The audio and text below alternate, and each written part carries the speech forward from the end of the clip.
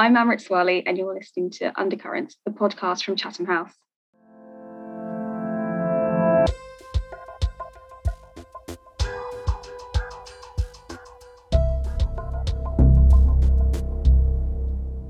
For today's episode, I'm joined by the hosts of Warpod, Abigail Watson and Delina Gojo. Abby and Delina, thank you so much for joining us today. Thank you, Amrit. Thank you. For this episode, we took a look at the security and policing situation in Nigeria, particularly the EndSARS movement from last October. Abby and Delina, who did you guys speak to? So we spoke with Tarela Ike from Teesside University and Ode Friday from Accountability Lab.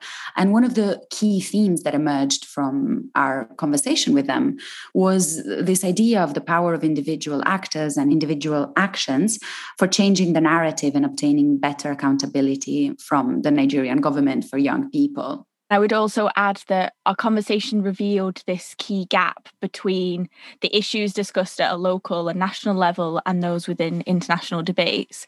And throughout the conversation, the importance of trust in institutions was evident, whatever we were discussing, whether that was the EndSARS movement or whether that was the Preventing Violent Extremism programmes run in the northeast of the country.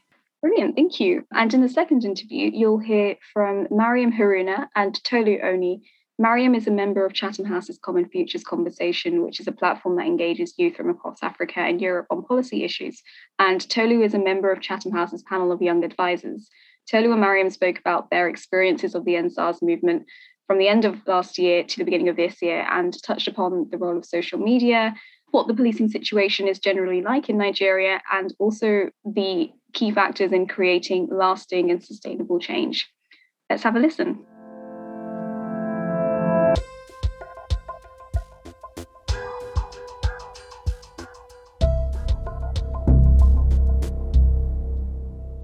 Hi both, thanks very much for joining us. Can we start by you introducing yourselves and some of your work? My name is Tarela Ike and I'm a lecturer in criminology and policing at Teesside University, and my research spans around reintegration in post-conflict settings, as well as looking at the drivers of terrorism, radicalization and de-radicalization. My name is Ode Friday. I work with Accountability Lab Nigeria as the country director. We operate in 8 to 10 countries. And what we do is making governance work for citizens wherever we operate to ensure the citizens benefit from governance as the case may be. Tarela, could you start by giving us some background to Boko Haram? I understand this is a very wide question, and the de-radicalization and reintegration efforts that have been used in response to this armed group. When we talk about Boko Haram, the emergence of Boko Haram is the subject of debate, where scholars have often argued that the group emanated in 1995, while others perceive it to have emanated in 2002. But beyond the exact date of emergence, it's been widely acknowledged that Muhammad Yusuf, who is the demise leader of the group, is actually the founder of Boko Haram. So when we talk about the background and ideological underpinning of Boko Haram could be situated within the context of the Salafist jihadist ideology, and I would explain what that means in a second. So Salafism itself is a return of Islam back to those that is practiced by the pious predecessor of Prophet Muhammad. So what it advocates is that those pious predecessors, which is the first 3 generations after Prophet Muhammad, are the righteous set.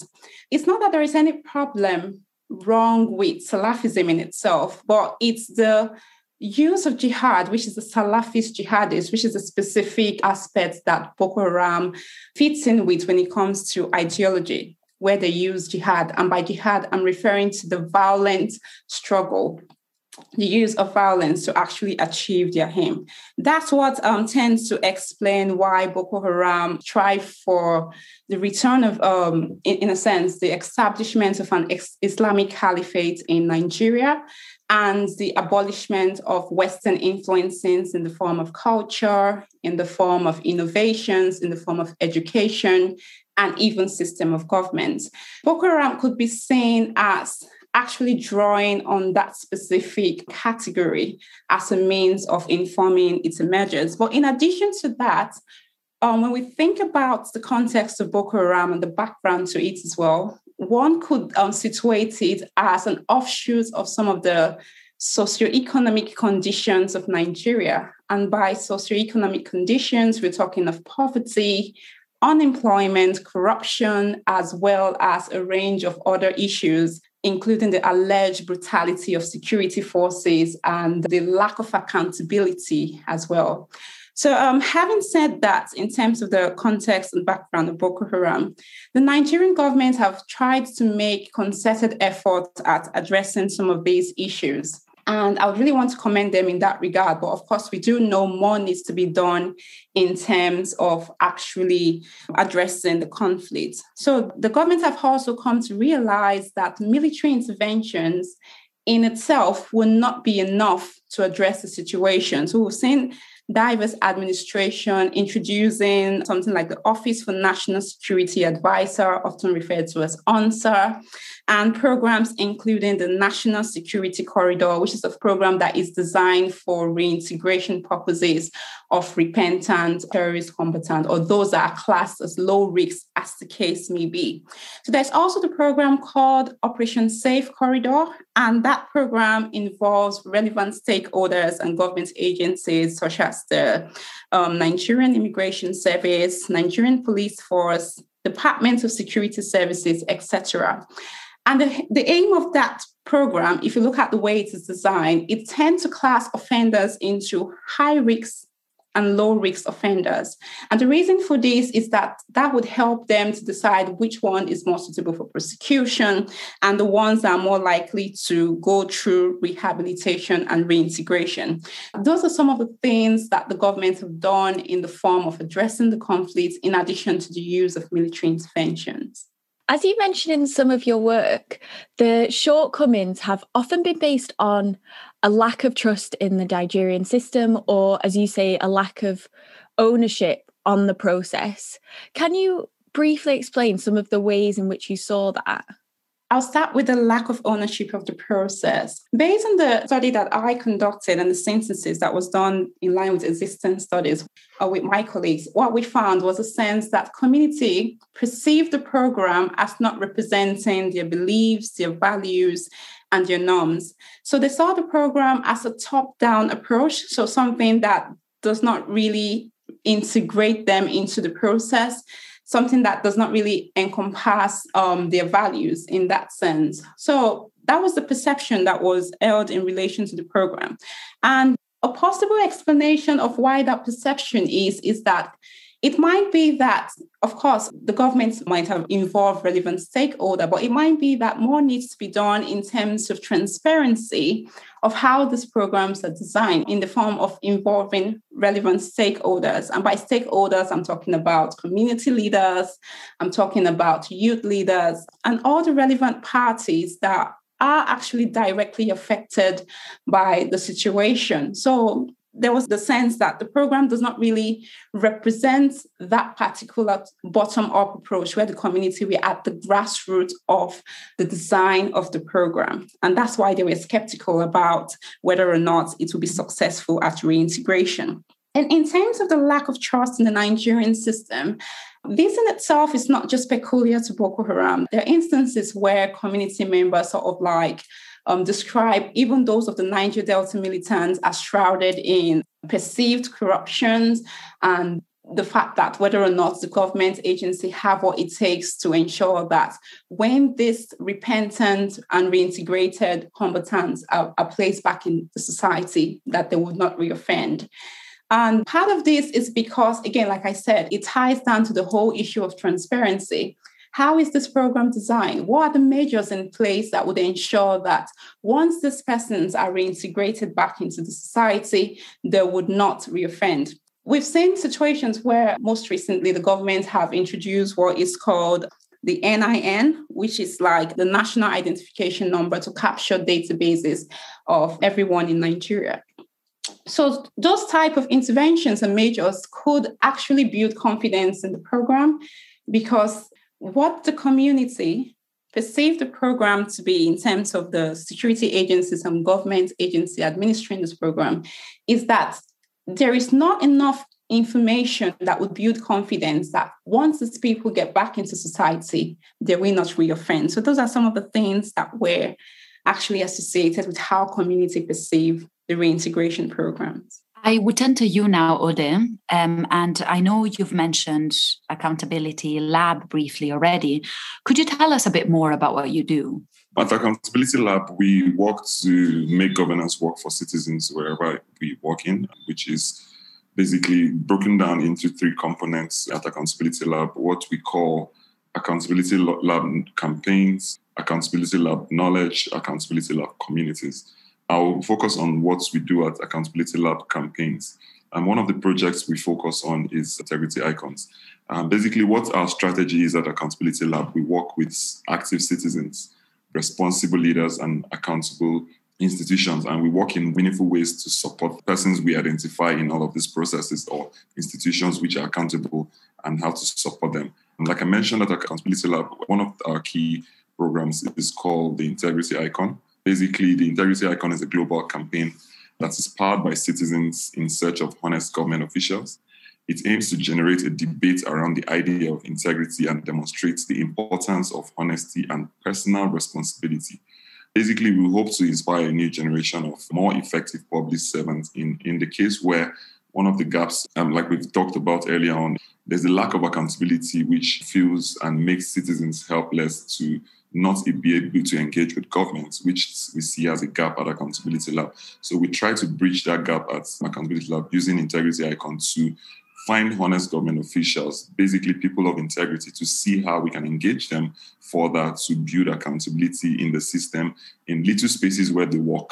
We've run this project for over 4 years, going to the 5th edition. And we are trying to build a network of honest government officials where we can find situations where they can build up on innovations, on thought patterns in their workplaces to see how we can begin to shift norms and change behaviors. When we first heard about Integrity Lab, Abby and I thought of a book that we both loved by an American author, Rachel Kleinfeld. Rachel argues that there are different phases of spiraling into violence. And she says that one of them is where credible officials, good officials within security forces are prevented from speaking and are too scared to speak up because the system is slowly breaking down. And so something like the Integrity Icon is something that we identified as a very positive initiative to prevent this violence from spiraling further. So thank you for explaining this better. It is something we truly believe in. One of the other reasons that I noticed Accountability Lab was because of a recent piece that you did, Ode, where you explored how the End SARS movement is about young people demanding greater accountability. Can you briefly explain what the movement was? SARS in itself is the Special Anti-Robbery Squad, abbreviated as SARS. So basically, the coining that word was more like young people coming out to say we need to end the Special Anti-Robbery Squad, which is a branch of the Nigerian police force set up to handle crimes that deal with robbery and firearms. But somehow over the years, the group became controversial after being accused of extrajudicial killings, torture and extortions, human rights violations over the years. The start of the process was inspired by, well, one of the things we are thankful for is also the use of social media by young people in Nigeria to expose some of these human rights violations. And one of these videos came up in the southeast part of Nigeria by a man who was killed by a SARS officer. After this video was shared across social media platforms, it went viral, resulting in the criticism of the SARS officers. Like we all know, over the years, they have been controversial over the years, and they went out of the mandate why they were created. And the Nigerian officials actually claimed that video was fake, but young people, as usual, had put up backings to say, yes, this had really happened. The campaign was aimed at drawing attention to human rights violations committed by the SARS units of the Nigerian police, as well as calling for good governance and to end police brutality. It's just simply that. And I don't think it's too much to ask for young people from the Nigerian government. In a largely driven youth initiative, which was It was largely without coordination, but one of the things we were excited about is to see young people come together. It's been a long time we've not seen that. I think in my own generation, this was the first of it. We've had several protests. This was exceptional. But the demands are just simple, just calling for good governance due to the lack of accountability within the Nigerian system, the Nigerian police, and also to end brutality. It's quite sad in the Nigerian context where if you have dreadlocks as a young person and you walk on the streets carrying a bag, or if you're well-dressed, driving a good car, you'll be stopped or you just be harassed by the Nigerian, the SARS officials who are always on the road. And they want to question you to say, how did you end up buying a good car? Or how did you end up by, give me a receipt to the computer which you have in your bag? Like just kind of strange questions. And those are the kind of things we experienced from the SARS officials. But yes, we're just calling simply for ending bad governance in Nigeria and also ending police brutality. So that's simply what the End SARS movement is all about. I would assume that the only reason that young people took to the streets and started protesting was because they hadn't been involved in these discussions or hadn't been brought into processes around how security sectors do or do not provide certain groups security. Were they ignored from the discussion before? And do you expect that this will change in light of the End SARS movement? Sadly, over the years, the Nigerian government don't put much focus on the Nigerian youths. Over the years, it's been a struggle to be part of governance, to have your voices heard. Quite challenging in all these times where they feel we don't have that capacity to be at the table, to make decisions or commit to decisions that can help elevate or develop the country. Just going by your question, one of the quite big challenges or huge challenges we also have seen is young people are largely over 50% of the Nigerian population. And we see this as the future leaders, which they always tell us, but that platform for engagement is largely missing. The Nigerian political space is largely driven by our leaders, which they've closed the space for their own personal gains, to see like they have this continuity between themselves and try to benefit from the national budget in terms of sharp corrupt practices, which we've seen over the years. But however, young people have capacity, which I think we all just need to have a space at the table to see that we are contributing to the progress of the country. If you look at the End SARS movement, if not for the voices of young people who have come out to say this is what is happening around the special and anti-robbery squad unit of the Nigerian police, it has been happening, but nobody has taken up that concern. But yes, young people are speaking out and making sure we have these things change, which are over the years being like plugged to the ground. Yes, so I think the voices of the young people at the moment will make a change around through the End SARS movement. It's very helpful to see like we have smart young people and interesting young people who are ready to go into governance to make the right decisions, to make the right moves and ensure we have the right laws and we have laws and actions which benefit the citizens. Do you worry that some of the progress that the End SARS movement has made will be lost in focusing too much on one unit when the whole defence and security infrastructure has flaws that also need to be addressed? If you see currently with the Nigerian situation with the insecurity, it's getting out of hand. I think we all have seen the security architecture is broken down. I think we need innovations, and innovations largely will come from young people, giving them that opportunity to see what we can bring forward in recent times.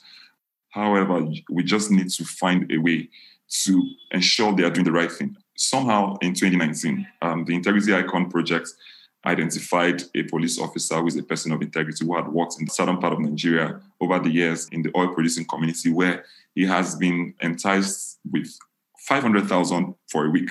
Take, for instance, he earns about 35,000 a month, and he has to earn or illegally earn 500,000 naira a week. That would be like 2 million, over 2 million in a month. But he had turned that down, and several other instances which has made him stand out in such situations. But like I say, using him as a point person in the Nigerian police would actually cause that change we want to see. However, I think we need to begin to drive people doing the right things at the right spaces, which can help us improve on the progresses we've made. Otherwise, we have SARS officials who go out there in the public and extort citizens in several ways, which I think we need to address somehow. So in different ways, you've both tried to bridge a gap between defense and security debates about Nigeria in both national and international forums and the priorities of people in Nigeria. What has this work shown about the gap between the priorities of these levels?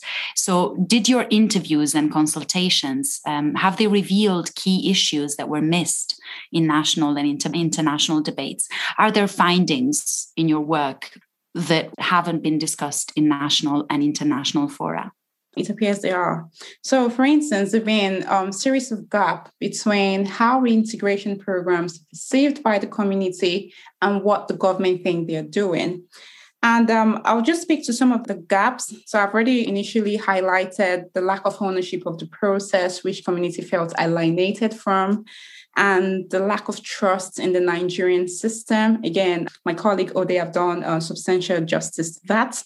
So there is also the lack of confidence in the genuine repentance of former combatants that have gone through this de-radicalization program. So again, this is a major gap coupled with the skepticism behind monetizing reintegration program. So I would speak more about the lack of confidence in the genuine repentance, because there is this sense that because of the ideological underpinnings of Boko Haram, community members felt that it is quite hard for them to be able to reform and to be genuinely changed, which in a sense then brings a form of skepticism as to whether or not they can genuinely repent from that sort of ideology. And tying that, there is this skepticism behind monetizing the reintegration program. So community felt that they've been, of course, the ongoing Boko Haram attacks have actually had great impact of community. We've seen situations where large numbers of community members are displaced. So they felt that monetizing reintegration program tends to undermine the community that has been affected, who they perceive are not being treated fairly.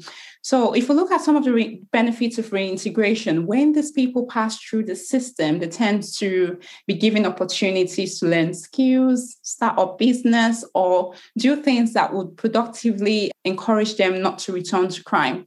But the community are feeling that they are alienated because they perceive that similar type of attention is not being given to them, as we can see with many of them that are displaced in IDP camp. So these are major gaps. And I think what needs to be done in this regard is a bit more transparency and, in a sense, weighing up the ways in which each of these categories of persons are actually given that form of attention. So by this, I'm referring to both the community and those that are reintegrated in the society. So those are some of the major gaps that I think needs to be encouraged to be addressed within the context of reintegration. But one of the key things for me, I will start with corruption, which is key. This is what everybody knows happens basically. So in the Nigerian system, we find people get into governments for the wrong reasons, not necessarily to serve the general public or the citizens, but for their own personal gains, which makes it quite tough and something that has not been addressed over time. Yes, we have laws that guide us, but like you see, we have that gap between the priorities and these levels in the Nigerian context is we have anti-corruption agencies which are mandated to fight corruption in the Nigerian context. But however, the leaders of these organizations, you find out they largely don't even understand the context. So for me, I will understand this from the context of why I'm going to be the leader of an anti-corruption agency is to ensure like government establishments, people are accountable, citizens derive the best benefits from integrity, accountability, and transparency. But however, we find people in this space who are largely pushed by political affiliations. So I get into the office rather than serve the purpose of the organization or the mandate for which the organization was created. You find out people identifying themselves with political persons around the country, which I think is a huge gap, which needs to be addressed on the long term. Otherwise, you have these issues going in circles within the Nigerian context. Secondly, another huge gap is the part of gender and inclusion, which is more like largely a debate, which we need to also look into. The Nigerian context doesn't even provide that space or that platform for young people to participate in politics or decision-making or even making the laws. Take, for instance, you have less than 8%, I think, overall in the Nigerian government, both Nigerian female ministers, Nigerian female senators or House of Rep members in the parliament, which is a huge point for me, having to move in circles with the same people who have ruled us over the years. And this also takes us to that platform where we need to begin to create this platform where everybody is represented at the table, be it the people with disability, young people, marginalized group. Otherwise, we'll keep having these divisions where a handful of people feel they are not represented in government and begin to cause chaos in their localities or their states. So those are the things I personally have seen, and I think we need to bridge these gaps, and these conversations need to happen around inclusion and public servants being hired for the right reason and understanding their roles as public servants. This is something that you've already touched upon, but I would like, with us coming to the end of the discussion, to give the space for you to say, based on the research and the work that you've done, what is one or two key things that you think need to be done both by policymakers but also researchers, peace builders, to address some of the broader issues that you've seen? So in terms of some of the issues that have been identified, what I would suggest or encourage policymakers and government agencies to try to do is to be transparent in terms of how they design reintegration program. And that's one of the problems that have came up in some of the studies, including the synthesis that we've done so far, where we saw that sense of alienation of the community, where they felt they were not part and parcel of the process. And they felt what was just done is a cut and paste model from the West rather than an homegrown type of reintegration programs that actually involved all parties and stakeholders to the process.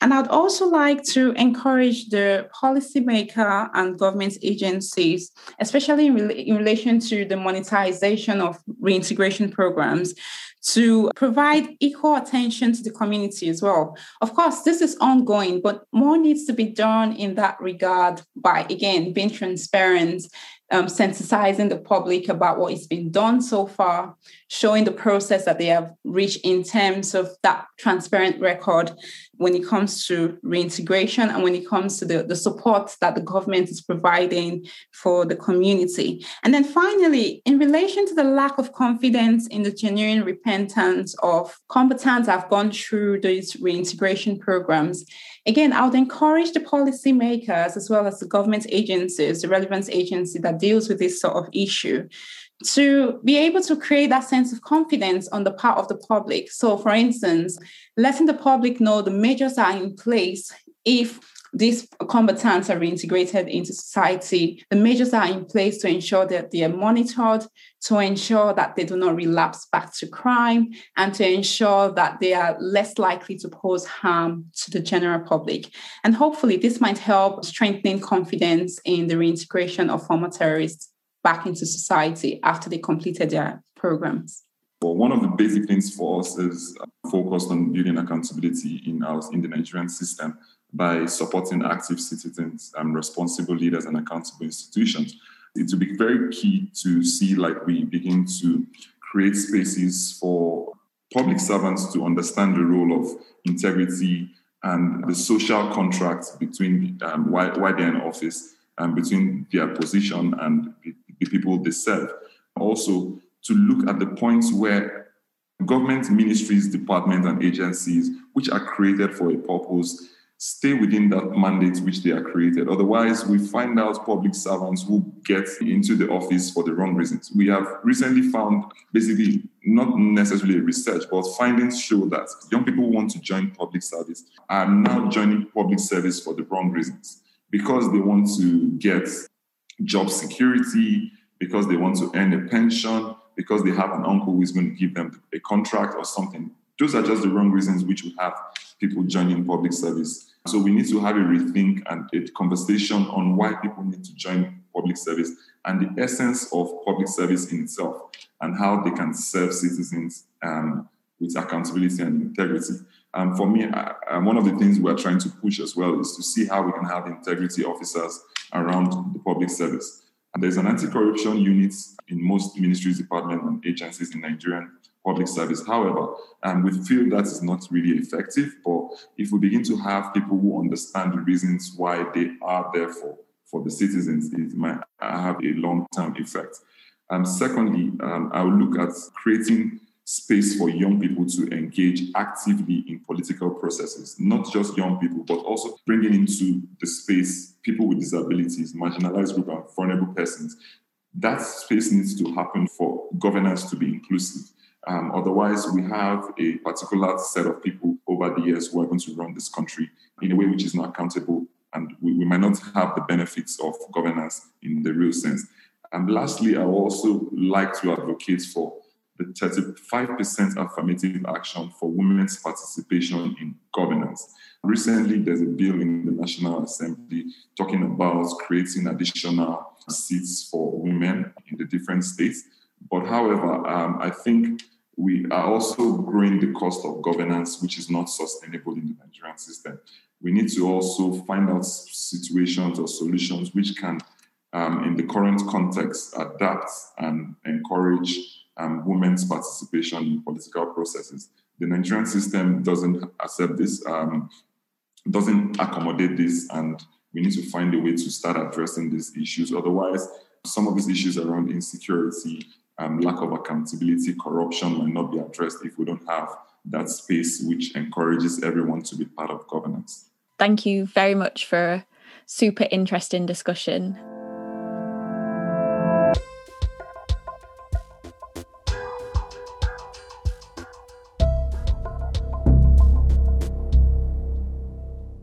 Now I'm joined by Tolu Oni, who is on Chatham House's panel of young advisors, and Mariam Haruna, who is a member of Chatham House's Common Futures Conversations. Thank you both so much for joining us today. In the first interview, we heard about what the End SARS movement was. The protests, of course, have an origin that goes back a few years, but the movement last year received a lot of media attention. Could you perhaps begin by telling us about your experiences of the protests last year? October last year, it was a wild time in Nigeria. Many youths have had experience with police brutality in one form or another. So when the protest started, I was working remotely, due to the COVID-19, and many people the country was actually experiencing lockdown. We had some measures of lockdown in place already. So I was mainly indoors. I wasn't present I didn't partake in the physical protest, but I was active online, and also I'm part of Common Futures Conversation, a youth community in Chatham House. So I was updating them, and I also wrote articles that were shared and read by people in this community. So I was basically active online, social media. And aside being a part of the protest online, offline, I felt the effect because especially when it was getting to the end of the protest and things were becoming violent, I were not able to go out of the house like normal. We're scared for our safety, and some areas were being looted, not so far from my residential area, but again, luckily for me, where I stay, the security, not the police, because the police officers were not active during this period, but the neighborhood security, that's the people took it upon themselves to secure the neighborhood, like just normal, usual civilians. So they made sure the people that were taking advantage of the protest and trying to loot and steal from people didn't have access into our neighborhood. They caught some people that tried it, and they dealt with them in their own way. And also, there were rising the prices of foodstuff. There was fear. It wasn't a fun time. It wasn't a good period. And many of us felt so much pain during that period. With the End SARS protest last year, it was really interesting for me because I'd spent a long time in the UK. I was studying in the UK, and I'd attended protests in the UK, so I knew what they were like. But when the protest in Lagos started, I started by telling my friends that I probably wasn't going to go because I wasn't sure that they could guarantee the security of the people who were going to be there. And I just really wasn't sure the dynamics of what protesting in Nigeria was like. But very quickly, my approach to that changed because I went on Twitter and started to listen to all the issues that people had with the police force that obviously, the SARS police force that we're trying to stop. And having listened to everybody talk, having listened to personal experiences from my friends as well, I thought that actually this is worth something that's worth going out for, regardless of whether I was sure about how that protest was going to play out or not. And I remember after the first day the protest started and the second day I went out and saw everyone on the streets all unified against the same thing. I was so proud. I was literally so proud. I was like, wow, people are actually waking up to the fact that there are things that we can't accept, because for a long time in Nigeria, things just get done that we as young people or just general public don't agree with. And yet somehow nothing seems to get done. There are no repercussions for that. So the fact that everyone was talking up against a unified evil here was something I was extremely proud of. And the next day, I remember the day after, I got up pretty early and I had to walk. It seemed like a long walk because they had closed all the routes to drive there. So you literally had to walk the entire expressway all the way to the protest ground. And I got up so early so I could walk that way and then also help with cleaning up and everything. And this is people who slept on the street sometimes. You saw them cleaning beside people who maybe are well-to-do. And it just seemed like everyone was, look, we're going to get together. We're going to agree on something. And this is definitely not going to happen again, because it's a real problem that we all agree on. And that was the spirit all through, of course. And even till today, whenever we go past the toll gate, I remember on the toll gate, right on the floor, there's still paintings of EndSARS that they've not been able to wash off. And every time I go past the toll gate and I see that, I remember back to, when everybody was out on the street. And even till now, I still believe that it's not finished yet, that we've all opened something and birthed something that will definitely just carry us into the future. So that's been my own experience of this briefly. I mean, obviously the longevity of the protests is really substantial, but you've both mentioned the role of social media, especially Twitter, in both raising awareness of the protests and also allowing people to engage in the movement as well. In this instance particularly, could you perhaps tell us a bit more about how social media was used? I think that's a great question. Yeah, social media played a massive role in EndSARS. I think it was literally almost, picture perfect case study for, how to leverage social media in putting together an organized protest. And even out of EndSARS, the government had to introduce a social media bill just because of how well we used it. Talking about how it was used, for example, because it was during the COVID-19 period and they were imposed social distancing measures and people couldn't gather together to plan, a lot of the discussions that were being had were over social media, over Twitter.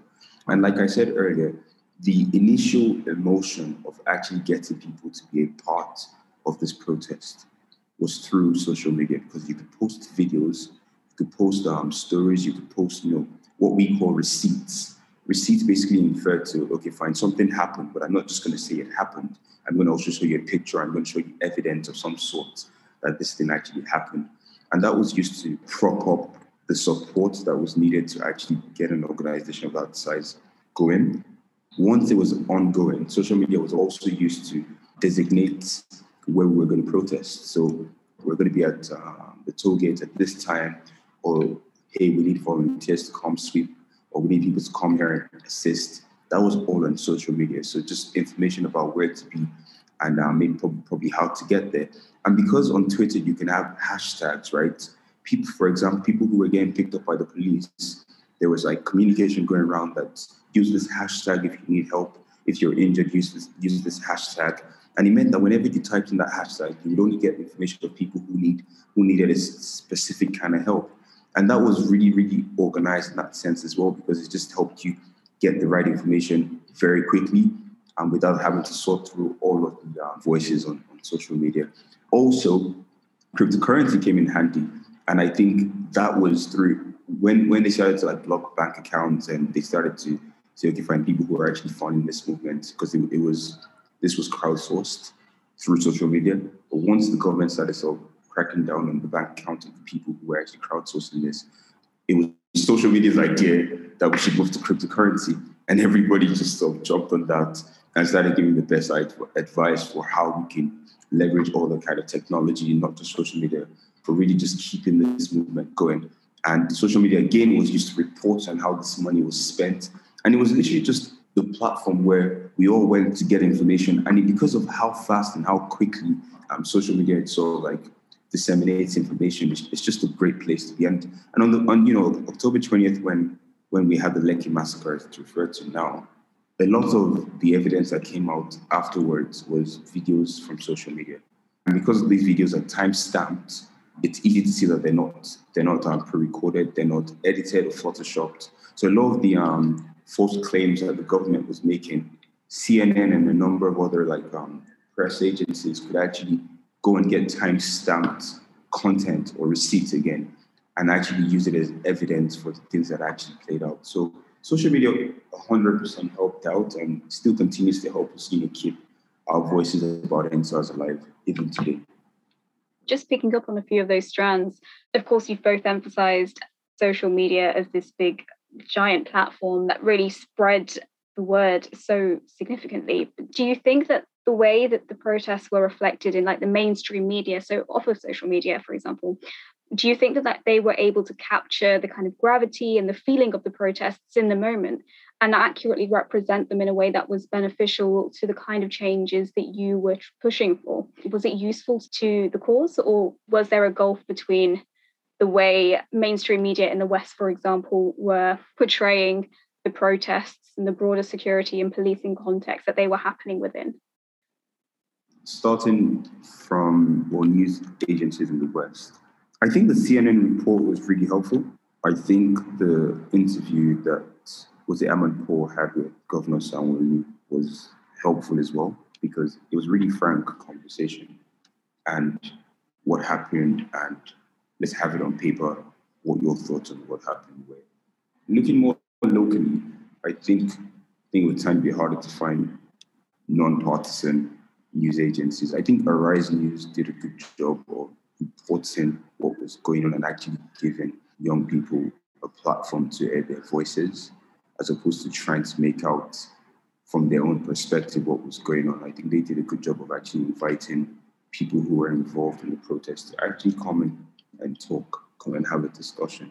And I thought that facilitating conversations between people in power and just people who are protesting, I thought that was a great way for them to leverage their role as press in a place like Nigeria. But generally, I think Al Jazeera covered it as well. And generally worldwide, most of the traction we were getting was off social media.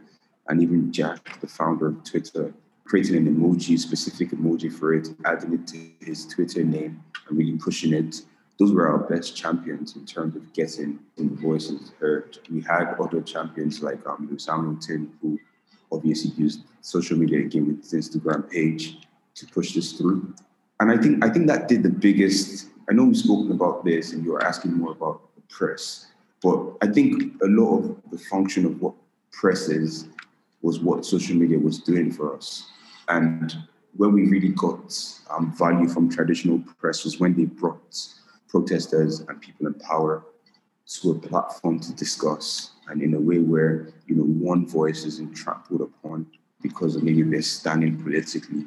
So I think that was when we saw the power of traditional media. Otherwise, the rest of the press functions pretty much social media.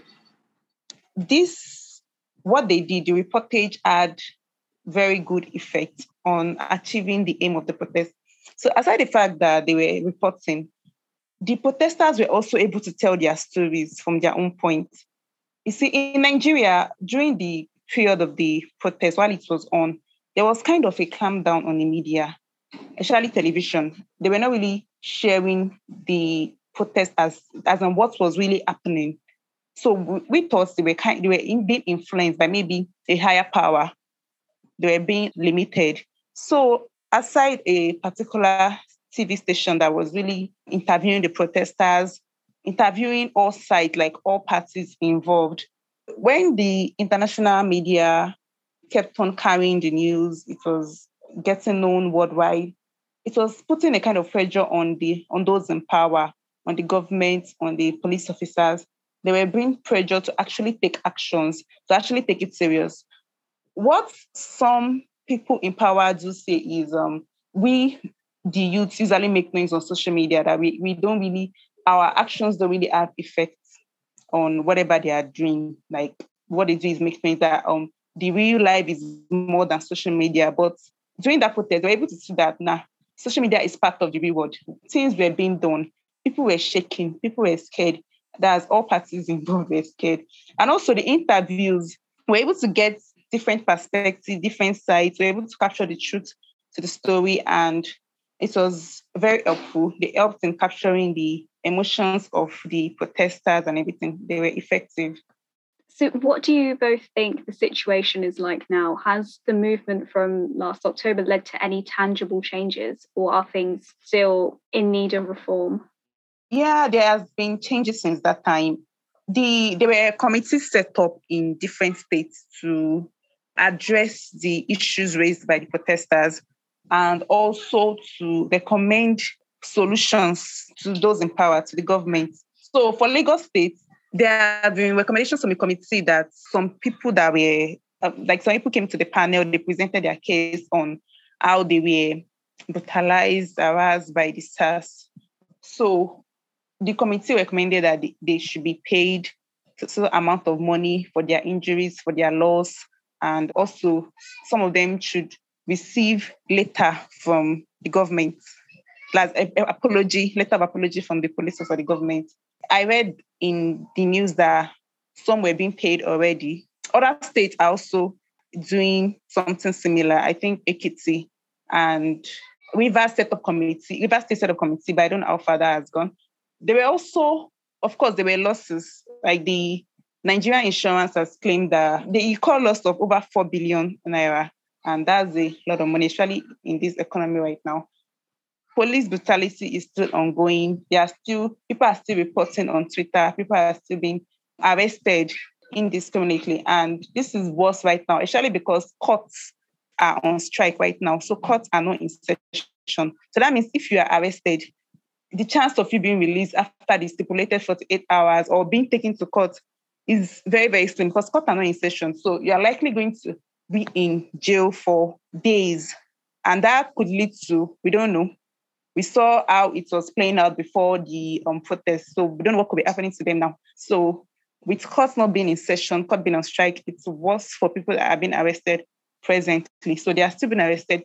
Just some days ago, a tweet was gathering the info of people that are being harassed after the protest. And they were quite a lot.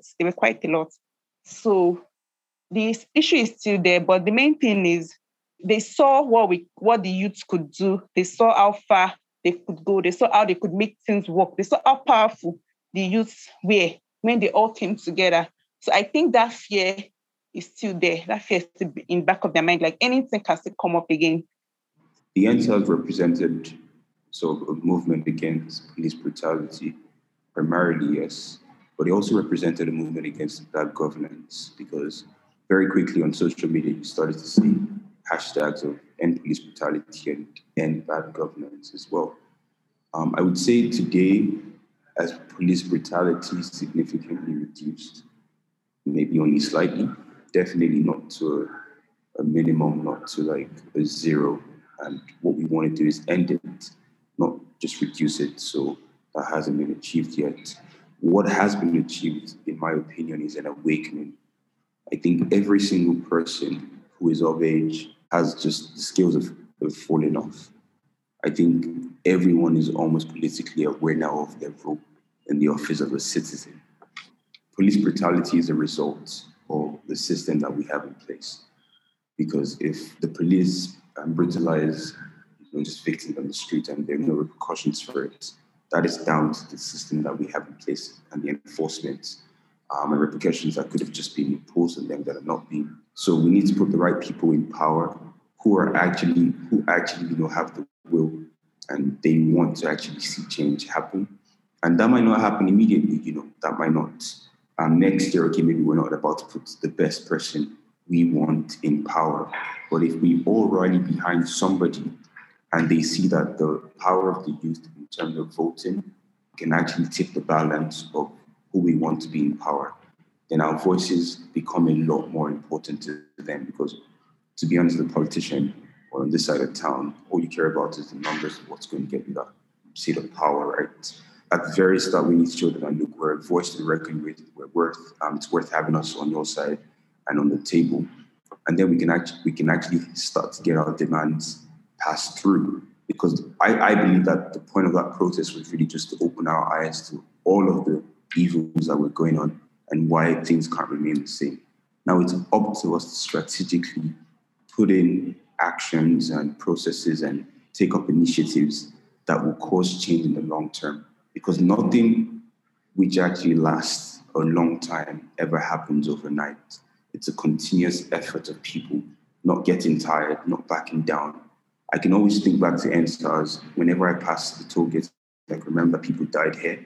And if I ever want to be discouraged from pushing the initiatives that I become a part of, I have to remember that people died for this.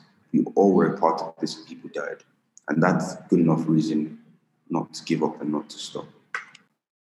Just to pick up on what you've both said, what we've seen with this movement, and indeed what we've seen with other protests and movements across the world, is that they're sometimes met with measures and reforms that placate but don't really address the underlying structural problems that lead to these issues and this problem of police brutality in the first place.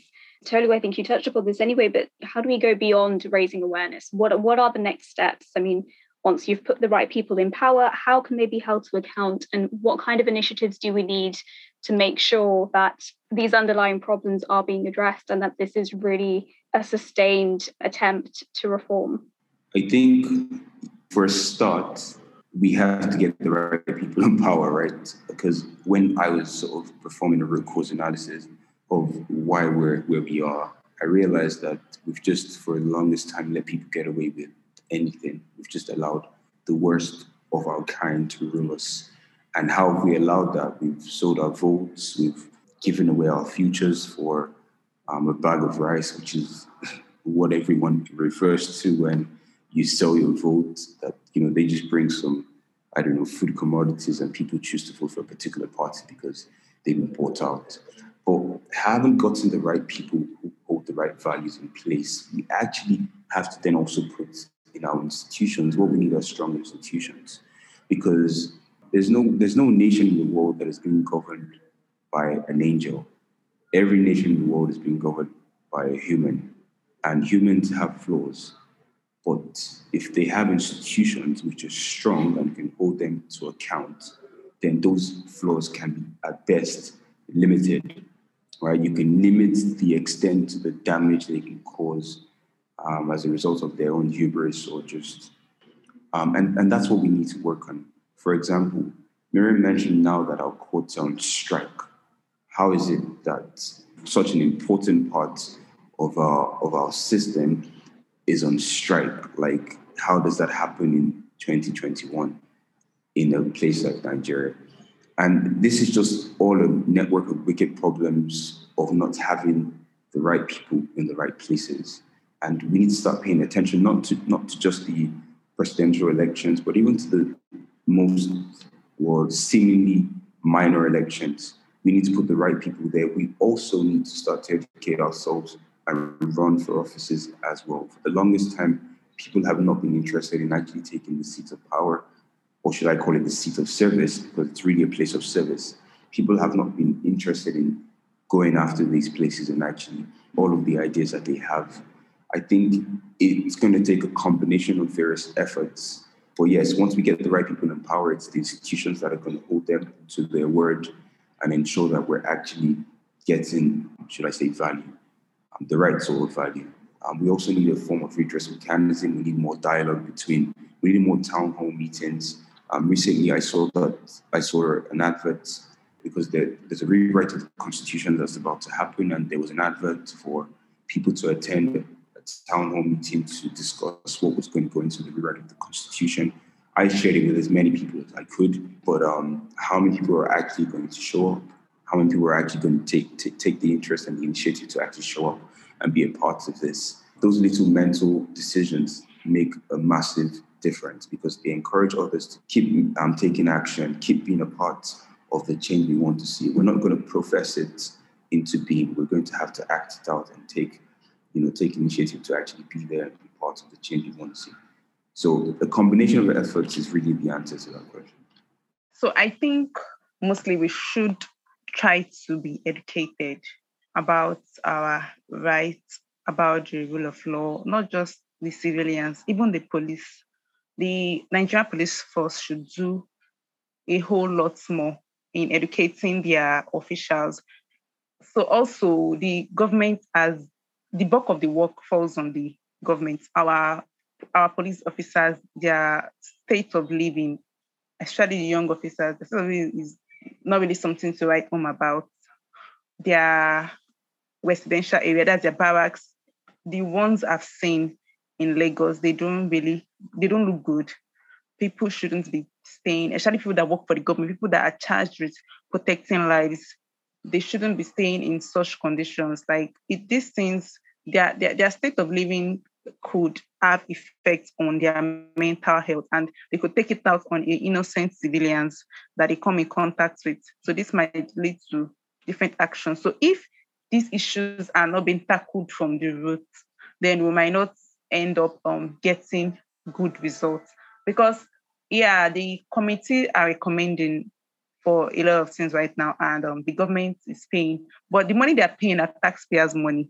So the brunt of it all still falls back on the whole country, like the citizens. So if they are not being tackled from the root, if they are not being well taken care of, if they are not educated very well, we'll still keep on facing these issues. And it also falls back on people to choose the right leaders. People should exercise their political rights, contest for elections, go out and vote, make sure you get your PVC ready. 2023 is just around the corner, and we have a lot of work to do if we want Nigeria to be the Nigeria of our dreams. Like, we don't have, many of us are not dual citizens. We are just Nigerians. We are only Nigerians. So we all can't leave this country. That's just the truth. We all cannot leave the country. So we all have to play our part. You've both spoken about the youth aspect of this protest. Why do you think the EndSARS movement has been so youth-dominated? And do you think that there is enough cross-generational cooperation and understanding of the importance of this issue and reforming security and police structures? Yeah, so I think, first of all, the population in Nigeria is youth. Over 60% of the population are classified as youth. So it would make sense that they're the ones most affected by the issues that arise in the country. As to whether there's been the collaboration of youth enthusiasm and more aged experience, I would say there could be more, because during the EndSARS period, we did have the ongoing battle of, well, your generation did nothing to help, and this is, you've all caused the problems that we're now facing now. Thanks for nothing, really. And that sort of put us on opposing sides, with the older generation almost going, well, let's see what you're able to achieve, because we fought our battles. If you don't want any support, then go and try yours. And after the massacre happened, it was almost like, oh, well, you didn't want to listen. So, well, you've got to learn your lessons yourself. These are conversations that were actually being had on the line conversations that were actually being had. And I thought it was quite sad, because it was really an opportunity to learn and just collaborate as well, the youth and the older people, about how we can move this country forward and not just point fingers. I think since then, you would have to ask a number of people to get a wide enough pool of opinion. But I think since then, we've all sort of consolidated thoughts and realized that if we're actually going to make any change in this country, we're going to need each other's help. We need all the help we can get. I'm of the school of thought that everybody needs to be on their side. Even the police that we're so protesting against, I was always of the school of thought that it's not really more about them, it's about the conditions that they would put in. You're given a gun, not paid well, and obviously you have to make a living. So it was always going to be a situation of what we ended up with. So that would be my own brief answer. Brilliant. Tolu and Mariam, thank you both so much for taking the time to talk to me today. Thanks a lot, Emery. Glad to be on here. Thanks a lot. Thank you for having us.